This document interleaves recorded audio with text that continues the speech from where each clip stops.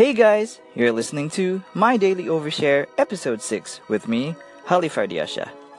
This time we're gonna talk about one thing most Indonesians love to obsess about, which is going international.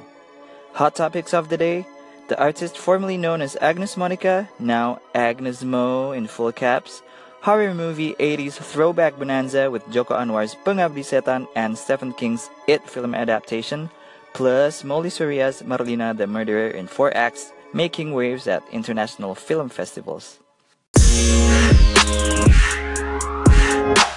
Now, if you want to be perfectly honest, saat dengar kata-kata go international, you definitely have Agnes Monica in mind. But arguably, you could say istilah go international tuh sekarang udah gak valid. Soalnya sekarang anybody nowadays can go international by putting up their music or their movies on various online stores and streaming platforms to make their work available to a wider audience. Well, kudos to my fellow anchorman Kevin Wiarnanda for pointing that out. So last week, I found out that Agnes Mo released a comeback music video titled Long As I Get Paid. Long As I Get Paid, yeah, that's it. Gue lupa sih gimana caranya gue nemuin videonya. Cuma kalau sekarang setelah dihitung-hitung, setelah 10 hari di YouTube udah mencapai 9.065.048 view. Like, whoa dude, that's a lot of zeros. So last Monday, I ran a poll on Twitter and I asked, what do you think about the new Agnes Mo single? Dan kalau boleh jujur, selama polling di Twitter selama ini, jumlah buat pertanyaan ini yang voting tuh paling banyak, which is 1.257 orang dalam 24 jam. Dan hasil akhir pollingnya adalah 21% answered, it's awesome. 18% answered, lagunya dapat A for effort. Lalu 60% menjawab, it's not my cup of tea. Nah, buat yang belum tahu aja nih, if you have an opinion about Agnes Mo di Twitter, biasanya sih cepet banget direspon sama fanbase-nya. And here, gue coba bacain beberapa respon yang masuk about her music video or the new song itself. Ada Mbak Ika Natasa, the writer and novelist, yang bilang, I miss her, bilang saja bila kau mau, period, to be honest. And she sort of reminisces kayak zaman Taylor Swift yang dulu-dulu, dia lebih suka lagu-lagu lamanya ketimbang yang sekarang.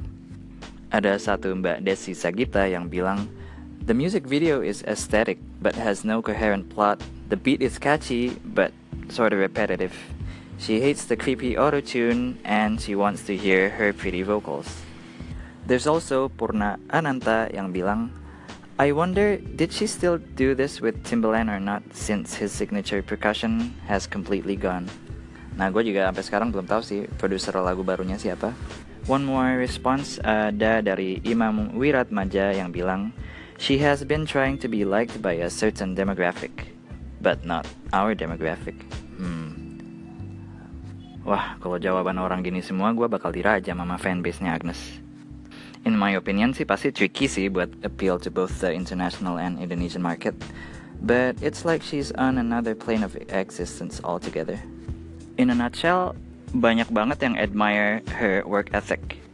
Like after ngeluarin video ini, which she also co-directed, dia juga jadi the face of a smartphone brand yang kemarin launching di beberapa TV nasional sekaligus.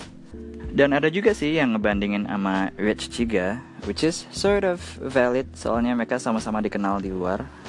And that also depends on your idea of going international. Kalau boleh agak sok tahu, I'm pretty sure that pas Rich Chiga bikin video That Stick, it wasn't like a whole committee of a record company yang sama-sama brainstorm pengen bikin video yang tiba-tiba viral. And I'm pretty sure you gotta admire the production values yang masuk ke music videonya Agnes and how it sounds different. But it all goes back to the music itself. Apakah musik itu bisa diterima sama kuping kita, diterima sama kuping orang luar? Like I personally know jack shit about writing a hit song.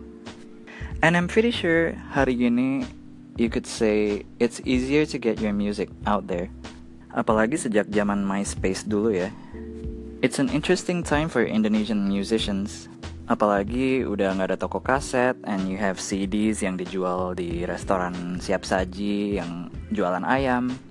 But you could still write a catchy song and make a pretty good video and put it up on YouTube. Or you could do the Agnes Mo route and shell out, I don't know how much, for awesome dresses, and also hire a male model who happened to act in Cabin in the Woods.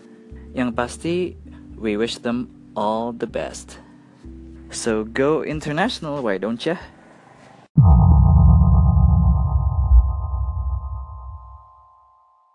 It's pretty much a well-known fact. Indonesians love horror movies. There was a period di mana bioskop Indonesia tuh isinya cuma pocong, kuntilanak, dan teman-temannya. Nah, gak tahu nih, sengaja atau kebetulan, di saat yang agak barengan ada dua film horor yang sama-sama settingnya di tahun 80-an. Sama-sama versi remake atau adaptasi dari versi sebelumnya.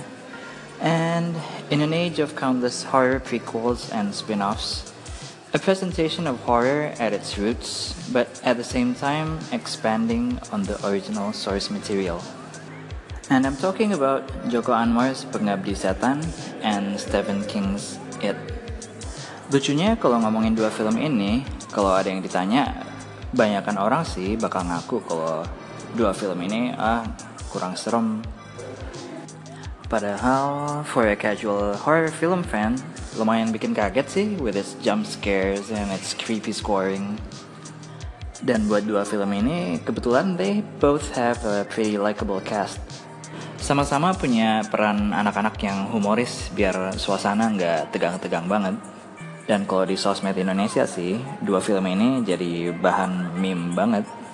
Dari badutnya It yang lagi nongol di selokan, sampai si ibu dari Pengabdi Setan yang di Photoshop oleh netizen, kayak dia lagi nge-endorse produk lah, lagi apalah.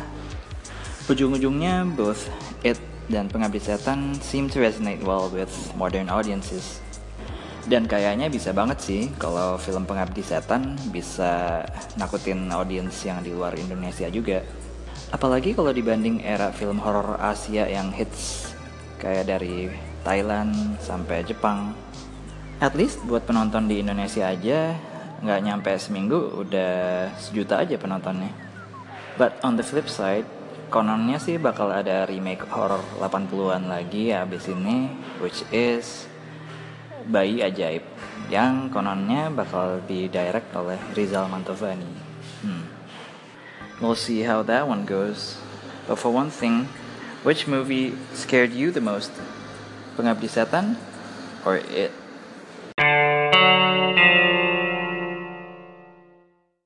If you're not familiar with Molly Surya's work, you should be. Dari zaman awal-awal gue main Twitter, dan itu era-era Mas Joko Anwar bugil di minimarket ya, 2008an maybe. Si Mbak Molly ini cukup aktif di sosmed, but luckily she took time out to create something more productive. Di tahun 2008, she directed film fiksi yang dibintangi Ladia Syahril dan ngedapetin penghargaan sutradara terbaik di FFI atau Festival Film Indonesia. But before I move on, there's a funny story from a while ago yang sempet ada between beberapa film fans yang nanyain soal film fiksi. Filmnya bisa ditonton di mana, terus ada DVD-nya atau enggak, atau bisa di streaming di mana gitu. Terus gue iseng aja coba nge-google, ada loh yang ngejual DVD-nya fiksi di salah satu lapak jualan online. Tapi sialnya sih harganya udah hampir 400 ribuan ya, saking langkanya. Gue aja punyanya VCD.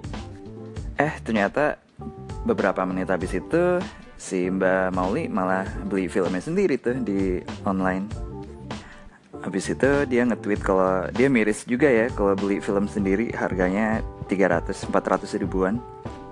Habis itu ternyata si penjual DVD-nya nge-WA kalau di cover DVD-nya fiksi yang dia jual itu ada tanda tangannya Joko Anwar, yang notabene adalah penulis skenarionya. Makanya jadi mahal deh. So anyway, gue sih penasaran ya sama her next movie, which will be Marlina, si pembunuh dalam 4 babak, atau Marlina the Murderer in 4 Acts kalau judul kerennya. For one thing, Sampai sekarang filmnya udah diputer perdana di Film Festival Cannes. Terus kalau ngintip trailernya yang terakhir, banyak banget review bagus dari media luar, kayak dari Variety, dari Hollywood Reporter, sampai ngasih julukan genre filmnya ini satay western, atau ya ala-ala spaghetti western gitu kali ya. Ceritanya sendiri tentang Marlina yang tinggal di Sumba, dan from what I've read, it's a pretty awesome female-driven revenge movie starring Marsha Timothy, which in itself already sounds pretty awesome. Kononnya it's been around 12 years in the making, and I can't wait to see pas mulai tayang 16 November nanti. So there you have it. You've been listening to My Daily Overshare with Halif Ardiasyah. Until next time.